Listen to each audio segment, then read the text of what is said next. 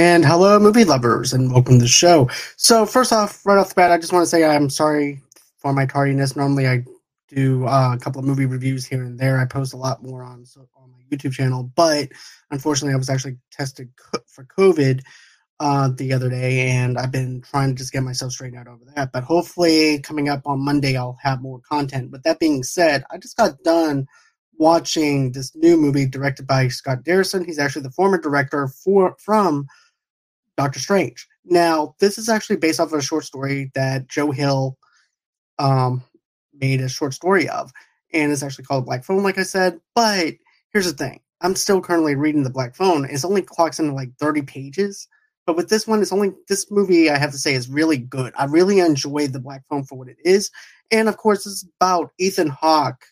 And basically, what he winds up doing is he winds up abducting these kids into his van, and his go-to as a symbol of what he does when he takes these kids is throwing up black balloons to symbolize the fact that he took certain children. So I definitely like how Ethan Hawke is so haunting and menacing in this movie to the point where you're actually more horrified for the kids whenever he does take them. And and then of course he winds up taking this one kid named Finney. He's actually played by Mason Thames, and I just have to say, you actually feel for Finney because of the fact that number one, he is a type of character that gets bullied throughout the movie, but you're also rooting for him. You're rooting for the fact that maybe he might actually stand up against himself, maybe this against this killer, maybe he might actually escape. You have a sense of danger with Finney whenever you see him going back and forth trying to figure out a way to escape from Ethan Hawke's character. Also, too, you also have Nadine McGraw, who plays Gwen, and Gwen has this thing where she can where she has visions of these kids that are being taken from their families and things like that, and Ethan Hawke killing them. And that's something that I really liked. I thought Gwen does a really good job at portraying the sister. I thought the chemistry between Mason and Madeline was really good. Madeline was really good. But whenever you see them split apart and everything and she misses her brother, you can actually tell that she does in fact miss her brother. So that's something that I really liked with it. Also, too, let me just tell you this. I thought Ethan Hawke does a really good job, like I said, of being so menacing and haunting, but what really, to me, sets everything on how the character is his mask. He has different masks that he wears. And even though you don't really see Ethan Hawke's face that much, the facial expression within the mask themselves actually expresses on how he feels, what a certain character does. Whenever Finney is doing something that he's not supposed to be doing, or when he's trying to escape, the mask actually shows a little bit of symbolism as to how Ethan Hawke is actually feeling. There's actually this little range of emotion where the mask might feel disappointed, or the mask might wind up feeling a little bit angry at Finney for trying to escape. So I definitely like that, and also too, this has this little bit of a ghost story as well, this kind of vibe, especially when dealing with the Black Phone, where basically every single time Finney picks up the phone, he winds up seeing one of the kids that were abducted, and that's when, of course, Finney winds up getting advice from them because they're the ones who didn't survive, and of course they're trying to help him. And I thought the makeup, the cosmetics for those characters, they did a very good job with it. I never knew that horror movies can still exist like this. And of course, this also starts off in the 1970s. And matter of fact, it stays in the 1970s.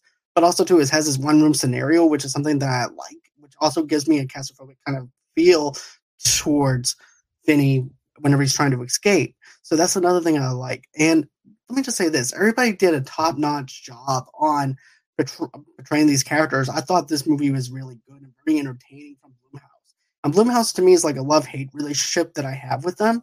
But I have to say, they do a very, very good job at telling the story of the Black Phone. This movie only clocks in at an hour and 42 minutes, which is actually perfect. It's not a 2.5 hour movie like most movies are today. And I never knew that they could actually shoot something for less than 2.5 hours, especially dealing with a horror movie. But this is such a simplistic movie to the point where I have to say I had a good time watching the Black Phone.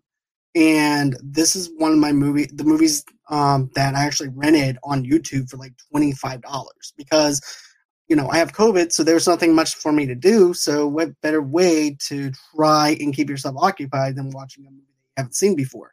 And I've heard the hype off of this film. And I wasn't sure if I was going to enjoy it, but all around, Ethan Hawke does a fantastic job.